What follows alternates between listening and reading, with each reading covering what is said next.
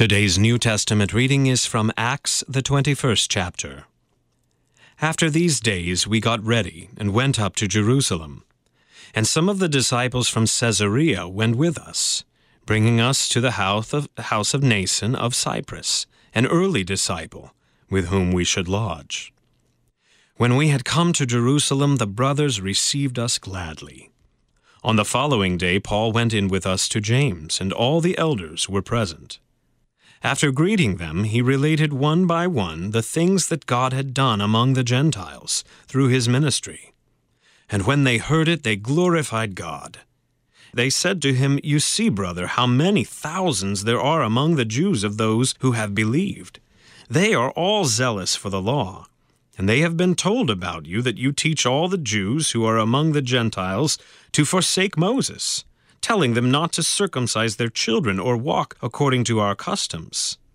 What then is to be done? They will certainly hear that you have come. Do therefore what we tell you. We have 4 men who are under a vow. Take these men and purify yourself along with them and pay their expenses, so that they may shave their heads. Thus all will know that there is nothing in what they have been told about you, but that you yourself also live in observance of the law. But as for the Gentiles who have believed, we have sent a letter with our judgment that they should abstain from what has been sacrificed to idols, and from blood, and from what has been strangled, and from sexual immorality." Then Paul took the men, and the next day he purified himself along with them and went into the temple, giving notice when the days of purification would be fulfilled, and the offering presented for each one of them. When the 7 days were almost completed, the Jews from Asia, seeing him in the temple, stirred up the whole crowd and laid hands on him, crying out, "Men of Israel, help! This is the man who is teaching everyone everywhere against the people, and the law, and this place. Moreover, he even brought Greeks into the temple and has defiled this holy place." For they had previously seen Trophimus the Ephesian with him in the city, and they supposed that Paul had brought him into the temple. Then all the city was stirred up, and the people ran together. They seized Paul and dragged him out of the temple, and at once the gates were shut. And as they were seeking to kill him, word came to the tribune of the cohort that all Jerusalem was in confusion. He at once took soldiers and centurions and ran down to them. And when they saw the tribune and the soldiers, they stopped beating Paul. Then the tribune came up and arrested him, and ordered him to be bound with 2 chains. He inquired who he was and what he had done. Some in the crowd were shouting one thing, some another. And as he could not learn the facts because of the uproar, he ordered him to be brought into the barracks. And when he came to the steps, he was actually carried by the soldiers because of the violence of the crowd, for the mob of the people followed, crying out, "Away with him!" This is the word of the Lord. For today's meditation on God's Word, we welcome Pastor David DePauli from Trinity Lutheran Church in Spencer, Wisconsin. Grace to you and peace from God our Father and the Lord Jesus Christ. Amen. In our reading today, we find Paul concluding his missionary journey and returning to Jerusalem in order to bring the relief offerings gathered abroad to help the church in Judea.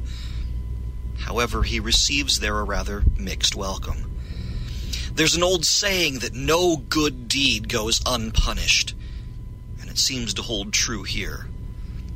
Paul made it back to Jerusalem in time to celebrate Pentecost, the ancient feast of the Jewish people, but also the anniversary of the birth of the church. But just as the Jewish leaders chose not to celebrate the zeal of the apostles for the gospel of Christ on that first Pentecost, so they choose only to find fault with Paul here. Even when the Christians were persecuted and many were scattered out of Jerusalem years before, there remained a congregation of believers who would not abandon the city and give up on her people. They were tiny in comparison to their heyday, but they remained faithful, proclaiming the good news of salvation in the suffering, death, and resurrection of Christ for everyone, even if everyone didn't want to hear it. This once great, but now small mother church trusted in the promises of the Lord. And with the arrival of Paul and the relief offering, the Lord delivered them from the famine that was coming soon. On Paul's mission, the declaration of sins forgiven brought many to repentance and faith in Jesus, as the Holy Spirit called, gathered, enlightened, and sanctified them with the good news. But just like at the Spirit's first outpouring at Pentecost, this upset the status quo of those who wanted religion and day-to-day life to be in smooth harmony. They would ruthlessly fight against this. In the first century, as well as today in the 21st century, the opponents of the gospel use guilt by association as an effective tool to incite hatred against those who would obey God rather than men.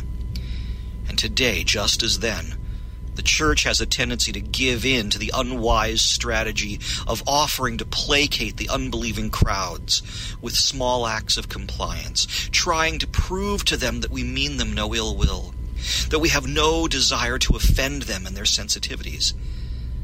But it didn't work then, and it doesn't work now. The unbelieving world is willing to even break its own laws in order to punish those who would speak the truth of Christ in love, and force them into either complete compliance or else a life as hunted exiles. Those who opposed Paul were even willing to kill him, but first they had to remove him from their temple so that it would not be stained by his blood.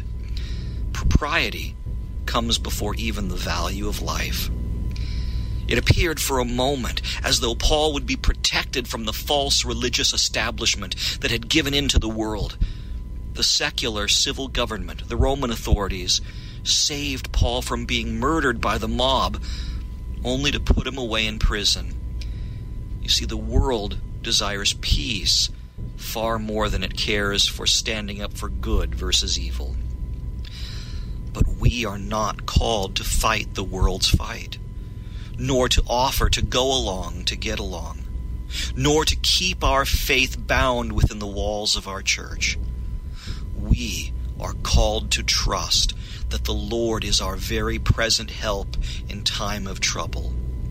We are baptized children of God, declared forgiven by His word, fed and strengthened together in the meal we share even with the church in heaven.